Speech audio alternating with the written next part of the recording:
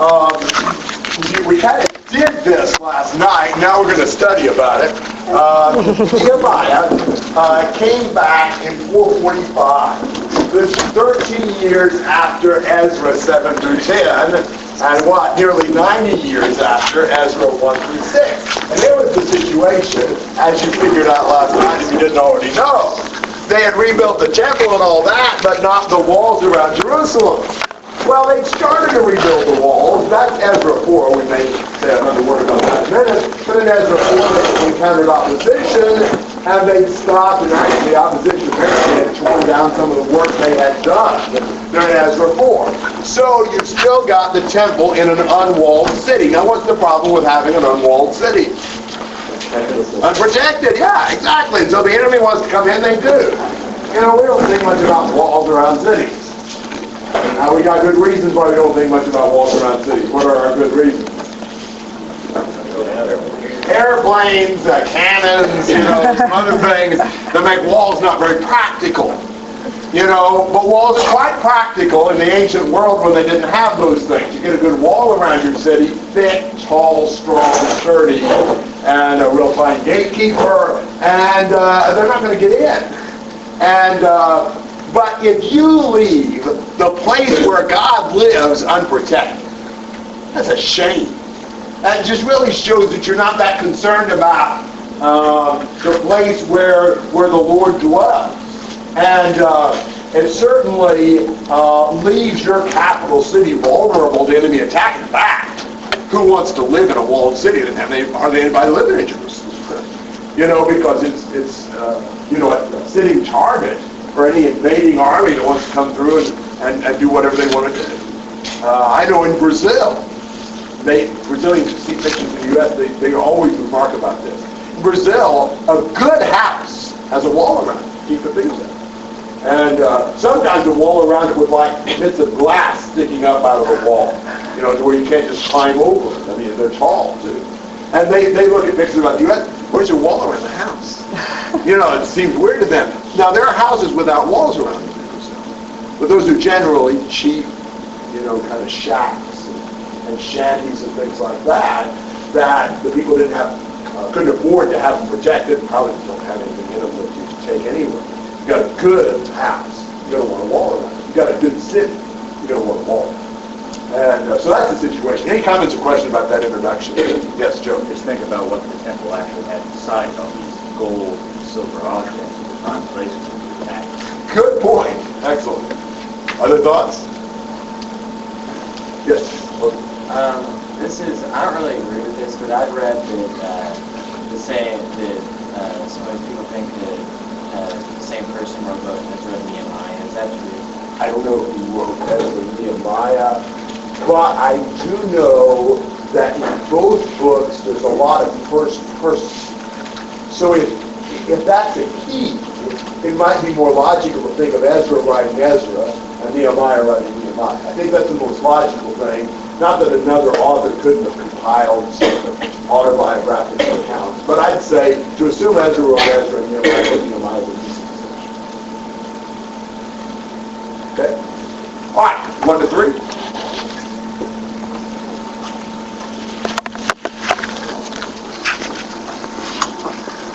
Words of Nehemiah, the son of Eliad. Now came to pass in the month of Chislev, in the 12th year, as I was in Shushan, the palace, that Hananiah, one of my brethren, came, he and certain men out of Judah, and I asked them concerning the Jews that had escaped, and that were left in captivity, and concerning Jerusalem. And they said unto me, the remnant that are left of the captivity therein, and the province are in great affliction and reproach. The wall of Jerusalem also is broken down, and the gates thereof are burned with fire. Now, in the very end of chapter 1, you learn that Nehemiah was the cupbearer to the king, meaning he had a high position. In Persian government, he's probably well supported. You really wouldn't want your cupbearer to be vulnerable to a bribe. And, so he's in a comfortable situation, we assume. And yet when his brothers come from Jerusalem, what does he do? What does he do? He asked them about the Jews. He asks them, how are my born back in Jerusalem. Why does he care? It's interesting that he took initiative. He wanted to know how they were doing. He has real concern for the work of the Lord, not just for his friends who live in wherever, Susa, but for his brethren that live hundreds of miles away in Jerusalem. We need more global concern for the work of God. And what do they tell him about Jerusalem? Yeah, it's in bad shape because of the wall being broken down, the gates being burned with fire, and all of that. That's probably, as I said, the follow-up of Ezra chapter 4, verses 7 to 23, that flash forward we had in Ezra. Comments and questions? Okay, 4 to 11. Let's see how Nehemiah responds.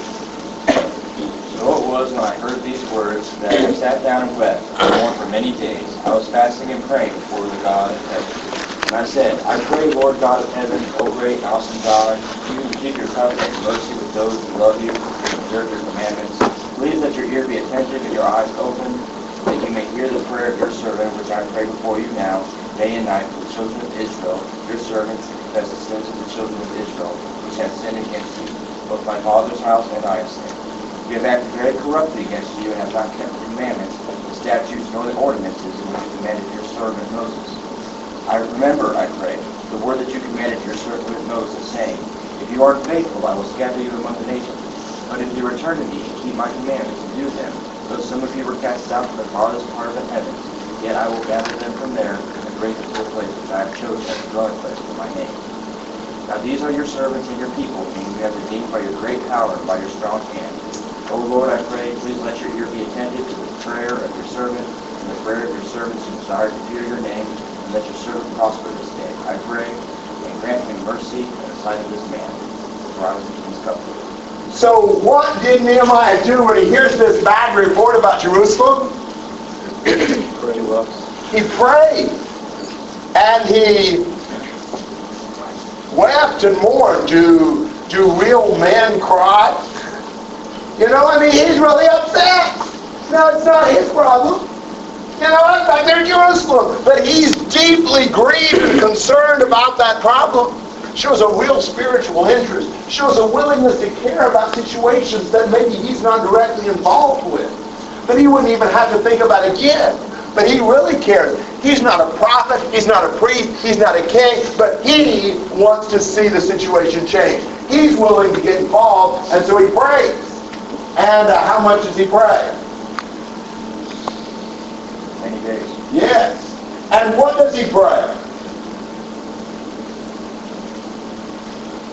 Kind of reminds God of what he said earlier about returning. He prays based upon the promises God has made if they return back to him. That's an excellent way to pray, because you know you're praying within the will of God if you base it on the promises God has made. What else does he do in this prayer? He kind of considers himself like the sinful party. Yes! Isn't that impressive?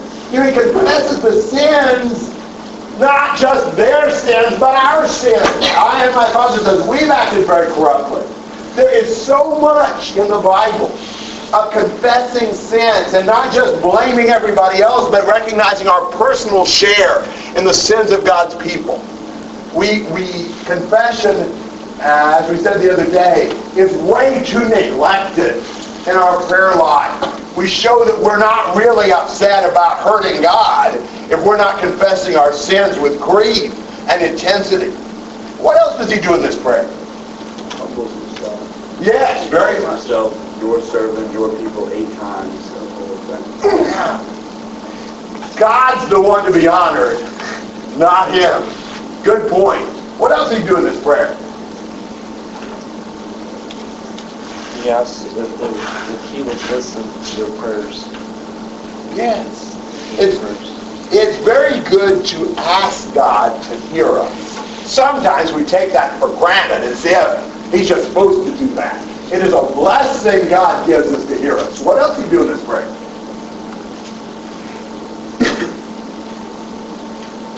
Praises God. Praises God. What else do you do in the prayer? He asks for success. Yes. He asks in verse 11 that God would make him successful today and grant him compassion before this man. Who's this man? The king, King Artaxerxes.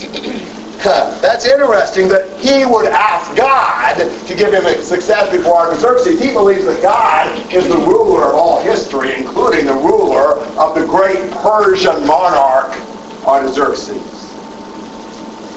And God had blessed him with a position of strategic influence. He is the cupbearer to the king. That means that he's got some opportunity to maybe make requests to the king that other people would not have. In a sense, God in his providence has already begun to act on Israel's behalf. He's put Nehemiah in a position where Nehemiah can ask the king. But he's praying earnestly. If you look at the comparison with chapter 2, he's been praying night and day for 4 months, asking God to grant him success. He insists with God in prayer. Sometimes we just don't pray it. We're just not. We don't trust the Lord in it. You know, we pray half-heartedly once or twice and we let it go at that. He didn't. He needs God's help, and he's earnestly beseeching God over and over again over a period of 4 months. Comments and questions on chapter 1. I think it's really neat that Nehemiah doesn't say, give God the solution to the problem. He just puts it all in his hands. I think too many times when we pray, we think, oh, well, I think this is the best idea. God must make this happen. But it just reminds him of the promise and it doesn't ask for anything. Good point. Yes, I like that too. Other thoughts? By the way, you guys have been excellent with this, but it's getting later in the week and it is warm in here. If anybody is sleepy and wants to stand, you're welcome to do so. Just kind of go somewhere where you're not blocking somebody's view. You're welcome to stand up so that you can be alert and pay attention. Don't hesitate to do that. All right, chapter 2, let's see what happens. That's a pretty tense situation, what we're starting to read here in chapter 2. Chapter 2, verses 1 through 8. And it came about in the month of Nisan, the 20th year of King Artaxerxes, that wine was before him. And I took up the wine and gave it to the king, and I had not been sad in his presence. So the king said to me, why is your face sad, though you are not sick?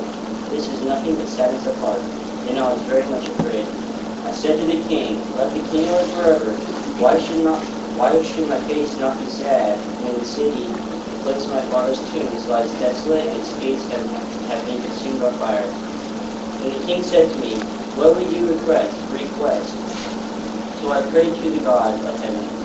I said to the king, if it please the king, and if your servant has found favor before you, send me to Judah, to the city of my father's tombs, that I may rebuild it. And the king said to me, the queen sitting beside him, how long will you be, and when will you return? So it pleased the king to send me, and I gave him a definite time. And I said to the king, if it please the king, let letters be given me for the governors of the provinces beyond the river, that they may allow me to pass through until I come to Judah. And a letter to Asaph, the keeper of the king's forest, that he may give me timbers to make beams for the gates of the fortress, which is by the temple, for the wall of the city, and for the house to which I will build. And the king granted them to me because the good hand of God, of my God, was upon me. All right, so Nehemiah is then serving the wine for the king. By the way, the cupbearer, what's the real reason why the king would want a cupbearer? Yes, they protect the security of the food.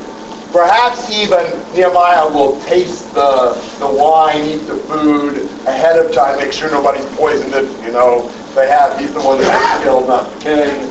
You would want a very trustworthy servant, somebody you could really count on. Not to accept a bribe to poison this or whatever. And so he's in serving wine to the king, and how does he look?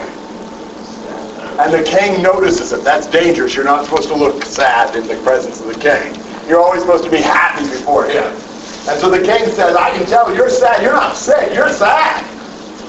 And, well, Nehemiah explains that sadness. How? Why not? When all these horrible things are coming upon Yes, my city, the place of my father's tombs, is desolate. The gates have been consumed by fire. The king said, well, what do you want? And what does Nehemiah do next? Praise. I take it that he did not drop down on his knees and spend 30 minutes praying to God after the king asked him that before he answered the king's question. I'm assuming this is sort of, please let the king be favorable to me. You know, we need more constant sense of God's presence. One of my struggles is it's easier for me to take some time out and pray than it is to constantly be talking to God throughout the day. What you see in a man like Nehemiah is he had this constant awareness of God being there and constantly turning and talking to him. You see Nehemiah doing that all through the book. That's going to be one of the values of this book. Have you ever been in the middle of a conversation and the person says something and you mentally pray a one-sentence prayer to God before you respond? That's when you really see and are sensing your need for God. So he prays to God and he answers the king and says, listen, can I go back to Judah to rebuild the walls of that city? And what does the king say? Yes, and how long will it take you and when will you come back? And Nehemiah tells him. Nehemiah had already thought this thing through. He already knew what he wanted, how long it would take. And he also tells the king what?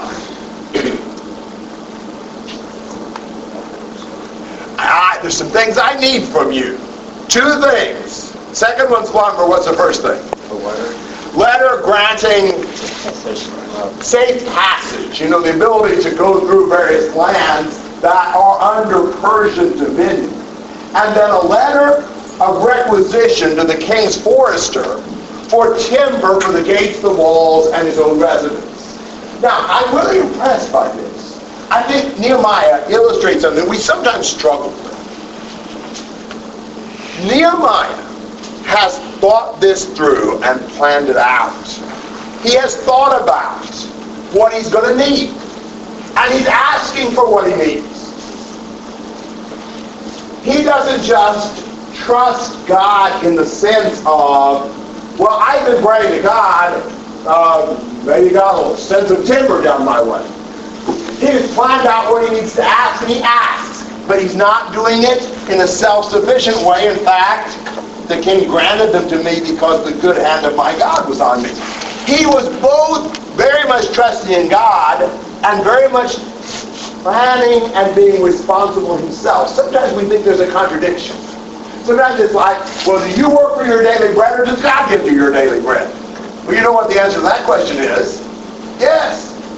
It's both. God is the one who ultimately is the provider, but he expects you to be working as well. It's not either or. And we make a mistake when we think it's one or the other. It's not one or the other. It's both. And so don't you start thinking, well, I'm just going to do this on my own. I don't need to pray. I don't need God's help. We absolutely do. But don't you think, well, I prayed. That's not for me to do anything. I'm really impressed. Here's another example of that. And every once in a while there's somebody who needs this. But I'm really impressed. In Acts 27, when they're on the ship in the storm, Paul and his companions, and Paul tells them that the Lord had appeared to him and told him that they would lose no lives on that ship at all. And then a little while later, the sailors are about to jump in the lifeboat and get away, which would leave the boat with nobody to steer it and sail it as they're getting toward land and all that. They need those sailors on board. Now, God's already told Paul, everybody's going to be saved. Paul could have just said, well, God told me everybody's going to be saved. I don't have to worry about anything. But when he saw the sailors about to escape in the lifeboat, he told the centurion, if these guys get off the boat, we're in trouble. And the centurion just cut the ropes of the lifeboat and they couldn't get off. We need that sense of both our responsibility along with God's. It's a cooperative thing. Don't ever think it's all me. But don't ever think, well, I prayed to God, so I don't have anything I need to do. I'm just going to wait for God to flow my daily bread down on a cloud. God intends for us to be active with trust and dependence on Him, Nehemiah illustrates that perfectly. Do you have a comment or question? Al? Well, it says back in chapter 1 that he was praying and fasting for a considerable amount of time. So I'm sure some of this stuff was on his mind while he was praying. Of course. He wasn't just sort of praying kind of magically. He was thinking about all that needed to be done. He planned it. He thought through it. I'm sure God, as he prayed for wisdom and so forth, has guided him to plan this out well and to think about what he needs to ask for. Yeah. Excellent. Joe. What goes on in the New Testament later about works of faith. Yes, exactly. We see a contradiction between God's sovereignty and man's responsibility. God sees no contradiction at all. Those work together in God's plan. Other thoughts? 9 and 10.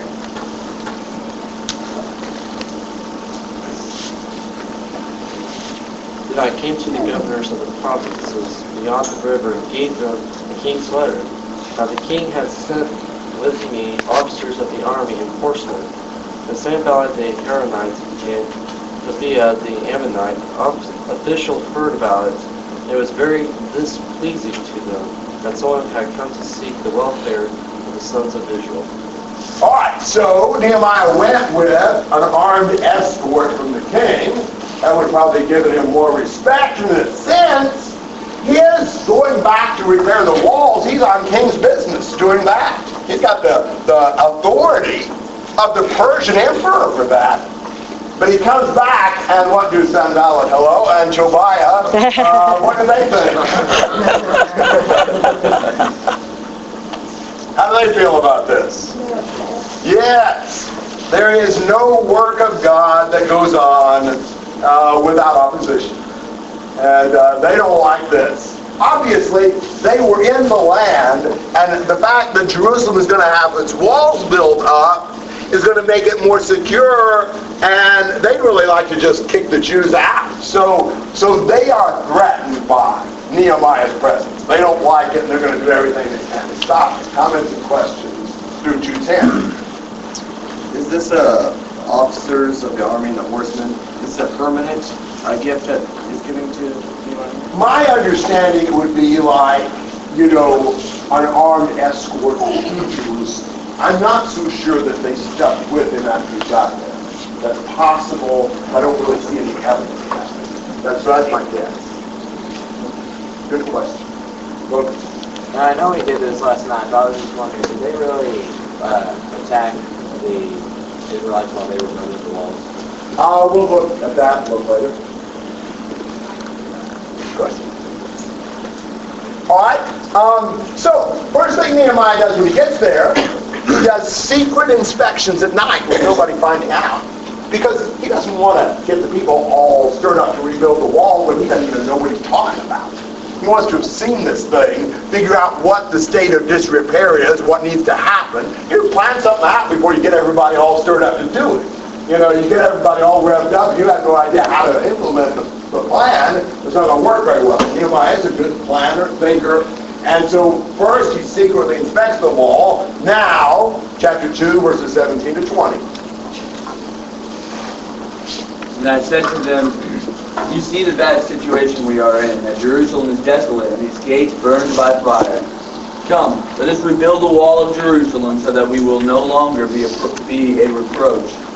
I told them how the hand of my God had been favorable to me, and also about the king's word which he had spoken to me. And then they said, let us arise and build. So they put their hands to their good work. But when Sanballat the Horonite and Tobiah the Ammonite official and Geshem the Arab heard it, they mocked us and despised us and said, what is this thing you are doing? Are you rebelling against the king? So I answered them and said to them, the God of heaven will give us success. Therefore we, his servants, will arise and build. But you have no portion, right, or memorial in Jerusalem. Okay, you see the bad situation we're in. This is Nehemiah to the people. The wall, the gates. Let's rebuild the wall so that we will no longer be a reproach. This is a disgrace to the Lord. His name is at stake. And he told them about how God had blessed this thing to this point. They've got God's encouragement, God's help in this, because look at how far this has already come, the king being favorable to Nehemiah's request. And so, what do the people say? Yeah, let's rise up and build. They're willing to work with Nehemiah. Nehemiah's a good leader in that. But again, the enemies, what do? Yeah, they try to ridicule them into quitting. You know, what's this thing you do? You're rebelling against the king. You know, and all that kind of stuff. And they just say the God of heaven will give us success. You know, we're his servants. You don't have anything to do with this. And so they just trust in the Lord and they start building. Comments on chapter 2? Here. Yes. Why doesn't he tell them that they have permission from the king to do this? What does it matter? Now, maybe he did, and it's just not revealed, but what does it matter? If you've got the permission from the king, you don't need to tell it. You don't need to defend yourself. I think what you see is Nehemiah, in some ways, practically ignores them. To stay and jaw with them is just going to delay the project. If they got the king's permission, then he can just go right on about his business. These guys don't have anything to do with it. And we know we're right. The opposition really doesn't matter. We don't have to satisfy them. Other thoughts? The way he does answer it, I think, is really interesting. Is that, well, are you rebelling against the king? Well, the God of heaven will give us success. He brings it to a spiritual matter. He brings it to God. Which is also what Jesus did whenever they would ask him questions, trying to catch him or whatever. He'd always bring it to some spiritual sense, always giving grace to God or give praise to God. Yeah, that's exactly right. Really, the fact is, this is not even so much the king of Persia's deal. This is the Lord's deal. And if he's got God, the Lord, on his side, well, the king of Persia wouldn't even think about it. Doesn't matter. Good point. Other comments or thoughts here on chapter 2? Chapter 3 is this rather difficult chapter to read with all these names of the families and so forth that repair different sections of the wall, kind of like y'all did last night. And what you see is that Nehemiah was very good at delegating duties. He doesn't try to do it all himself, wouldn't that have been a slow project. You know, he gets everybody involved, and many of them do it. Not every single person. Look, for example, at 3:5. Next to him, the Tekoites made repairs, but their nobles did not support the work of their masters. So the Tekoites do it without their leaders. And the Tekoites do such a good job in 27, they get another section. After they get their section done, they do one more, even without the support of their leaders. But this tells you, you know, all about the people involved. It also shows you that God knows the individuals that are involved in his work. He knows the names of who is busy doing what he wants done. All right? Comments and questions through chapter 3. All right, here's where the problems really start. You know, we've already had a little hint of that.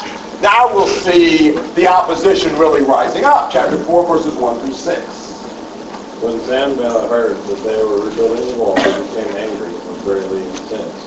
He ridiculed the Jews, and in the presence of his associates and the army of Samaria, he said, "What are those feeble Jews doing? Will they restore their wall? Will they offer sacrifices? Will they finish in a day? Can they bring the stones back to life from those heaps of rubble, burned as they are?" Tobiah the Ammonite, who was at the side, said, "What are they building? If even a fox climbed upon it, he would break down their wall of stones. Hear us, O our God, for we are despised. Turn their insults back on their own heads. Give them over as plunder and land of captivity. Do not cover up their guilt or blot out their sins from your sight, for they have thrown insults in the face of the builders." So we rebuilt the wall, so all of it reached half its height, for people worked with all their heart. So what are the opponents doing? Trash talking, that's exactly right. What's their motive in doing that? Dismoralizing. Yeah, exactly. Discourage, demoralize. They're trying to make them give up. They're trying to say, it's not, you're not going to make it, you're not going to do it, it's nothing, it's weak, Fox will break it down, whatever. Just trying to make them feel like, oh, this is a useless project, it's a whole lot of work anyway. We just need to quit. That's what they're trying to do.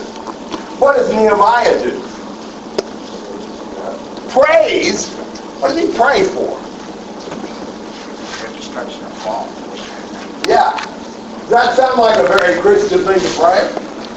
Doesn't sound like it. But it is. Yeah. What do you think about that? Maybe did a lot of that. He did do a lot of that in the Psalms. We call those what kind of prayers? Imprecatory. It's a big word meaning first prayers. Prayers praying for God to punish the enemies. But it sure doesn't seem right to pray like that, does it? It's a matter of loathing the sin. Yeah. It's not loathing in so much loathing that they're his personal enemies. It's loathing that they're God's enemies and how despicable they are in sin and that they're ridiculing God. They are opposing the work of God. I think that's the point. They deserve to be punished because they are God's enemies. We need to love God so much that any enemy of the Lord we want to see punished. These men are trying to stop something that honors the Lord. So I think this was an appropriate prayer.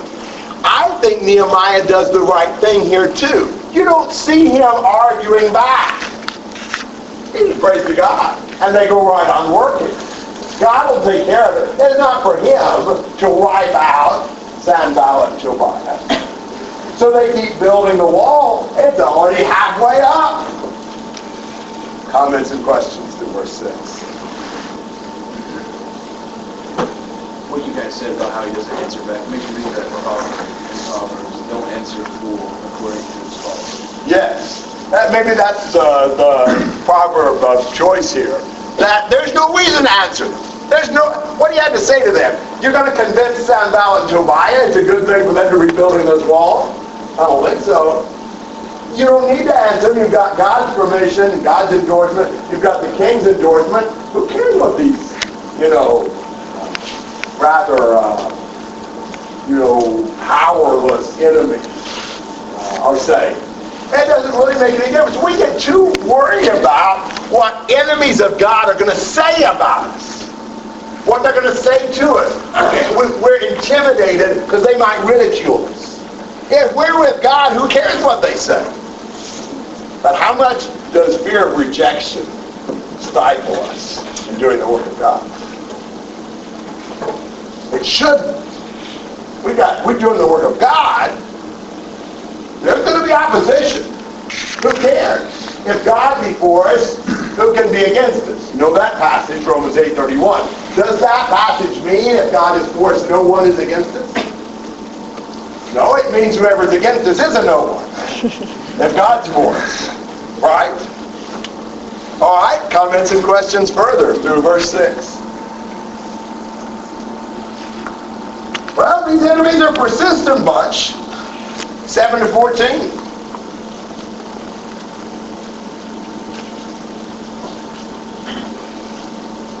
Now when Sanballat, Tobiah the Arab, the Ammonites and Asherites heard of the repair of the walls of Jerusalem went on, and that the breaches began to be closed, they were very angry. All of them conspired together to come and fight against Jerusalem because of disturbance in it. But we prayed to our God, and because of them we set up a guard against them day and night. Thus in Judah it was said, the strength of the burden bearers is failing, yet there is much rubbish. And we ourselves are unable to rebuild the wall. Our enemies said, they will not know or see until we come among them, kill them, and put a stop to the work. But the Jews who lived near them came and told us 10 times, they will come against us from every place where we may turn. Then I stationed men in the lowest parts of the space behind the wall and exposed places, and I stationed the people and families with their swords, spears, and bows. 14? Yes, 14. When I saw their fear, I rose and spoke to the nobles, the officials, and the rest of the people. Do not be afraid of them. Remember the Lord who is great and awesome, and fight for your burdens, your sons and your daughters, your wives your house than your houses. Well, evidently the enemies decided it's going to take more than ridicule and foxes to destroy this wall. So what do they decide to do? Attack! Conspire to battle against them. You know, this ridicule business, their actions kind of belie that. If the wall was so weak like they said, why are they so worried about it? You know, if a fox will break it down, they'll just let them build it and let the foxes destroy it or whatever. You know, if a fox could break it down, surely one of their soldiers could. You know, you always think about that. You know, what people say isn't always the way it is. Now, they come from all over. Sanballat and Tobiah, verse 7, they'd probably be Samaritans or in that area. Samaria was in what direction from Judah? North. And then you have the Arabs, they would be basically in what direction? South. The Ammonites would be basically in what direction? East. And the Ashdodites are from what country? The Philistines, and they'd be where? West. Yeah, southwest, but west, pretty much west from Judah, especially. So, they're really all around them. And they're about to fight against them. This is pretty unsettling, unnerving. What does Nehemiah do? People. Prays and prepares. You like that, don't you? Prayer and guarding.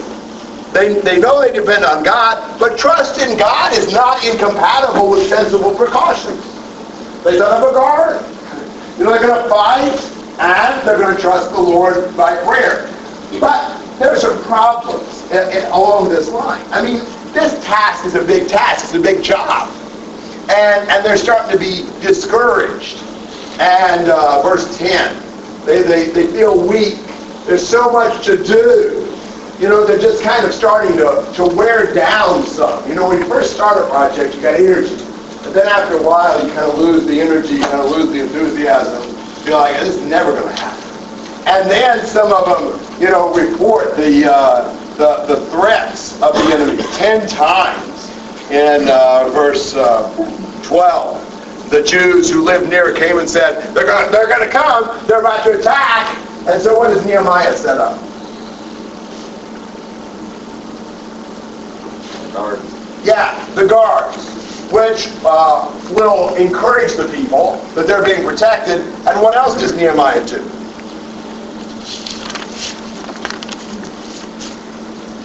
What does he say to the people?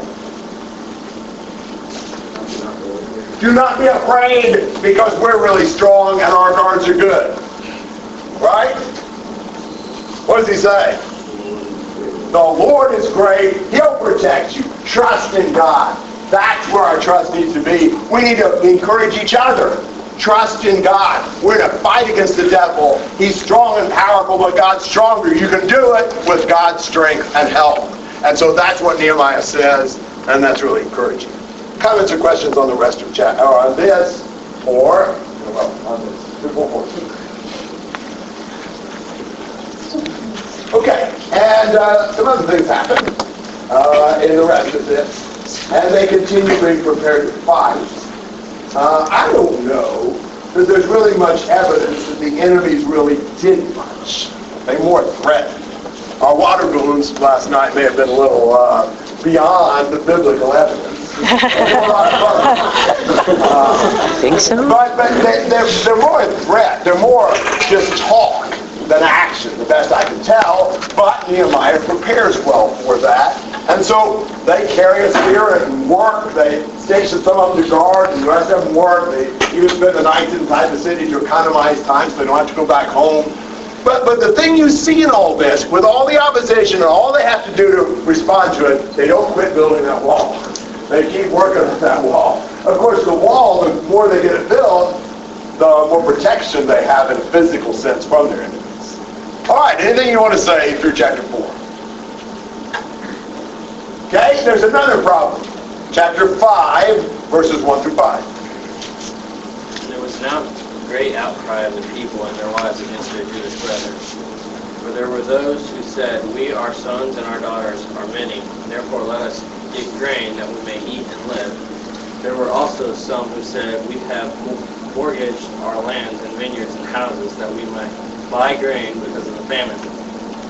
There were also those who said, we have borrowed money from for the king's tax on our lands and vineyards, yet now our flesh is of the flesh of our brethren, and our children as their children, and indeed we are forcing our sons and our daughters to be slaves, and some of our daughters have been brought into slavery. It is not in our power to redeem them, for other men have our lands and our vineyards. Okay, what's the problem here? Yeah, we got an economic crisis. Now, how does that relate to the wall construction, do you think? Yeah, we've been working on the wall, not tending the fields. And that has led to the Jews having to borrow more money to feed their families, to pay the king's taxes and all of that. And they borrow it from their fellow Jews who are charging high interest rates. And so they're frustrated and complaining, feeling overwhelmed, having to mortgage the farm, mortgage the wife and kids, whatever. And it's their own fellow Jews that are charging them this high interest rate, and they're out here building on the walls. This is going to be maybe a greater morale problem than even the opposition threats from the neighbors of Jerusalem. Do you understand the idea here? This is another obstacle he's facing. Do you have a question or comment to this point? Alan. Verse 5, when he's talking about, we are forcing our daughters and sons to be slaves, and he says that they're like their children and stuff. He's talking about the Jewish brethren who are pretty usury on it. Yes. I think he's saying that to pay the interest, some of them are having to even, like sell their kids into slavery. Wasn't it part of the old law they couldn't charge interest? Yeah, it was. I have a question and a comment. The question is, when they refer to the famine, is that just more that they have had to neglect the fields to build a wall, and so it's not like an actual drought? Maybe, or maybe there's a drought compounding the problem. I don't know. And then my comment is, I'm starting to see a lot of similarity between Ezra and Nehemiah, being in a couple of different ways. First, both being very spiritual leaders for the people. Maybe that was more Ezra's primary goal, and Nehemiah's primary goal was more to help the people rebuild the wall. They're both spiritual leaders. And then I also noticed back in the beginning of the book, as when Ezra came, Nehemiah was very torn over this problem. It wasn't his problem. He was much better off where he was with the king, being the cupbearer, working personally with the king, knowing the king probably in a very personal way, but yet he is so upset over the people's problems.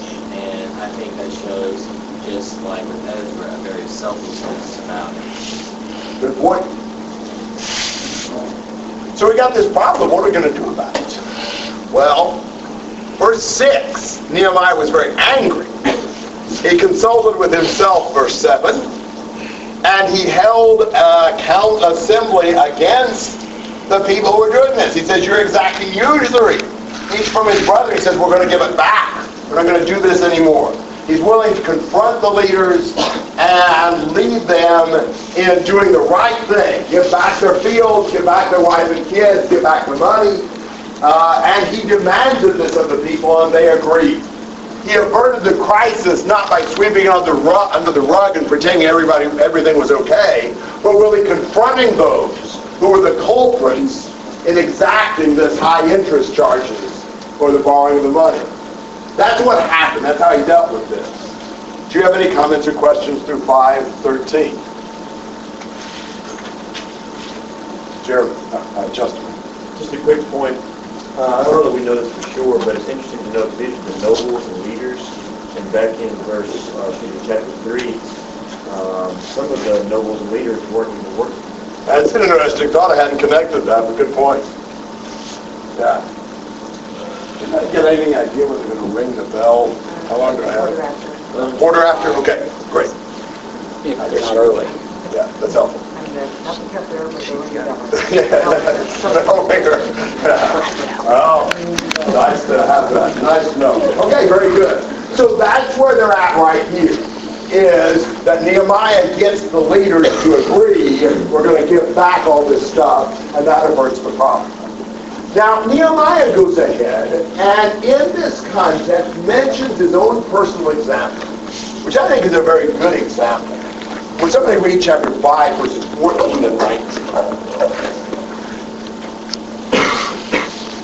Moreover, from the day that I was appointed to be their governor in the land of Judah, from the 20th year to the 32nd year of King Artaxerxes, for 12 years, neither I nor my kinsmen has eaten the governors through the land. But the former governors who were before me laid burdens on the people and took from them bread and wine, besides 40 shekels of silver. Even their servants domineered the people. I did not do so because of the fear of God. I also applied myself to the work on this wall. We did not buy any land, and all my servants were gathered there for the work. Moreover, there were at my table 150 Jews and officials, besides those who came to us from the nations that were around us.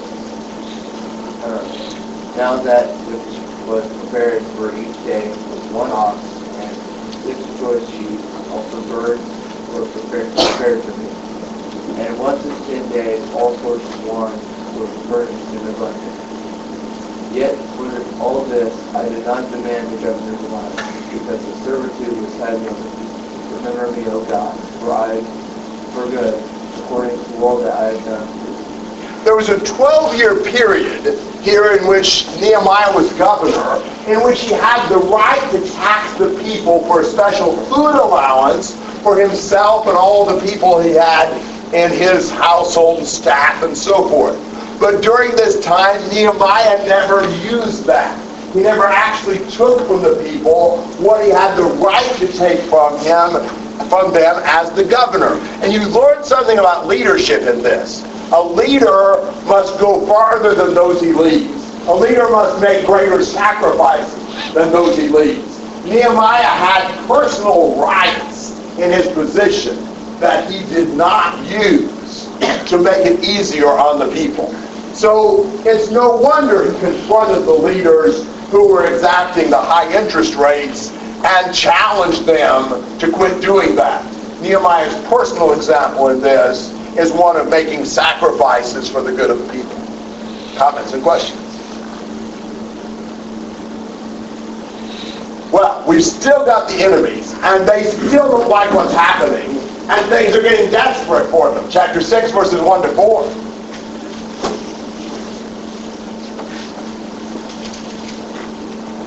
Now it happened with Sanballat, Tobiah, Geshem the Arab, and the rest of our enemies heard that I had rebuilt the wall, and that there were no bricks left in it, so at that time I had knocked on the doors and the gates. That Sanballat and Geshem sent to me, saying, Come, let us meet together among the villages in the plain of Ono. But they thought to do me harm. So I sent messengers to them, saying, I am doing a great work, so that I cannot come down. Why should the work cease while I leave it and go down to you? So they sent me this message 4 times, and I answered in the same manner. Then Sanballat sent his servant. Okay, good. That's good. So they changed tactics. What do they do?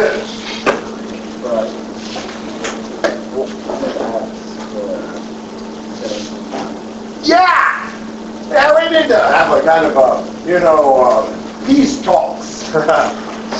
What do they want Nehemiah to do? Come down to the plains of Ono. We'll sit around and talk about this. Why did they want Nehemiah to come down there and talk about it? Do what?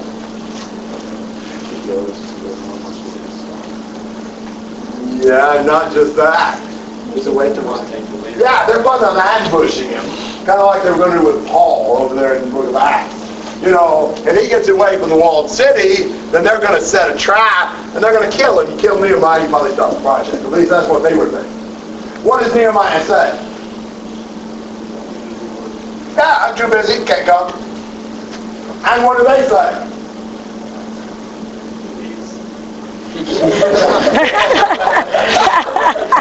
More or less. How often do they say it? 4 times. 4 times. They had high hopes for this tactic.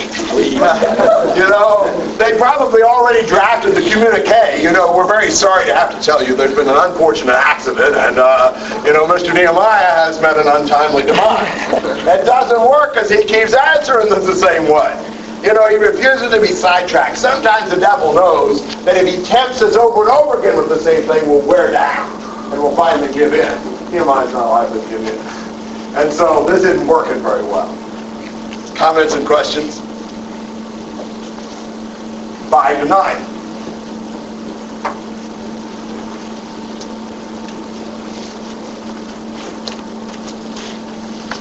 Samuel his servant unto me in like manner the 5th time with an open letter in his hand, wherein was written, It is reported that among the nations, and Joshua says it, that thou and the Jews think to rebel, for which cause thou art building the wall, and thou wouldst be their king, according to these words.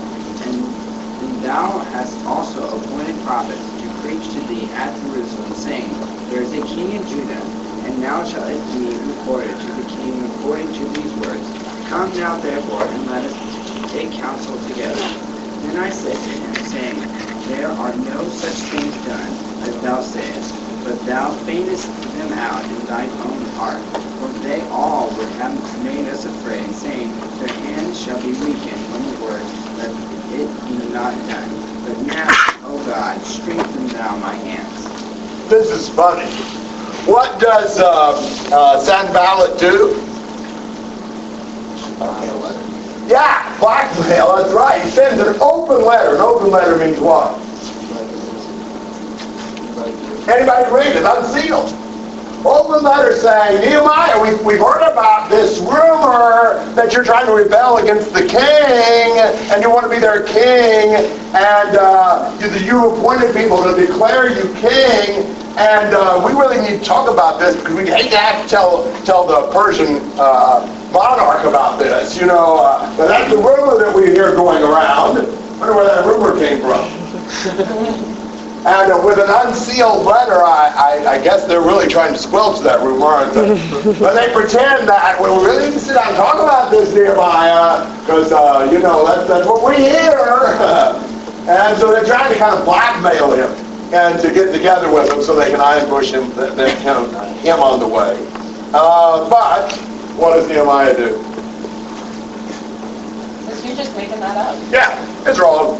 And he goes on working. Hey, he's not going to be distracted or deterred. Nothing's going to stop him from rebuilding the wall. They try one more tactic, 10 to 14. When I entered the house of Shemaiah, the son of Deliah, son of Mehetabel, who was confined at home, he said, Let us meet together in the house of God within the temple, and let us close the doors of the temple, for they are coming to kill you, and they are coming to kill you at night. But I said, Should a man like me flee? And could one such as I go into the temple to save his life? I will not go in. And I perceived that surely God had not sent him, but he uttered his prophecy against me, because Tobiah and Sanballat had hired him. He was hired for this reason, that I might become frightened and act accordingly and sin, so that they might have an evil report in order that they could reproach me. Remember, O my God, Tobiah and Sanballat, according to these works of theirs, and also Noadiah and the prophetess, and the rest of the prophets who are trying to frighten me. So what they said to Nehemiah is, they're coming to get you, you better hide out in the temple. Now if he'd have hidden in the temple, what would that have been? Sin. He has no right to go to the temple. He's not a priest. They're trying to frighten him into sinning so that they can discredit him. And Nehemiah's wise for that. He realized, this isn't right. This isn't the counsel of a friend. Shemaiah was supposed to be his friend, but actually he'd been hired by the enemies to try to pose as a friend and seduce Nehemiah to break God's law and go to the temple to protect his own life. Nehemiah is not going to disobey God, not for anything. And he continues undeterred, and in 52 days, they get that wall rebuilt. You know, it's been 90 years since they came back from the captivity, and they get the wall rebuilt in 52 days. And I think you can see a lot of things in Nehemiah that show why God blessed him as his instrument to lead the people to do what hadn't been done. Comments and questions? I just have one trivial thing. How, you know, he talks about this guy was prophesying to him, or the prophet, I guess, was prophesying to him, whatever. It'd be pretty hard if somebody was claiming to be a prophet to know if they were right or wrong. It'd be pretty tough. And so he knew the truth, though, and he knew what was right and wrong. And so he knew that was wrong. Exactly. Yeah, if somebody tells you to do something against God, you know he's not speaking that from God. If it's against God's word, God's law. Good comment. Other thoughts? This isn't like, I didn't know it was kind of a weird point, but I don't know, it just kind of stuck out to me how he talks to God about, like, remember what they've done, remember the sin that they committed, and he also says, remember what I did, remember my righteousness, and it reminds me of David, and how David would say, remember my righteousness, and I don't think I've ever done that in my life. It just, I don't know, it seems kind of weird that they would do that. I mean, there's nothing wrong with it, it just seems weird how they would tell God to remember the righteousness, and remember the sin of others. Good point. He's really doing this to please God. He wants God to be pleased and happy with him. And he points that out to the Lord. I don't think that's wrong. It may be a little strange to us, maybe because we don't concentrate as much as we should on pleasing God in what we're doing. And wanting that to be the goal.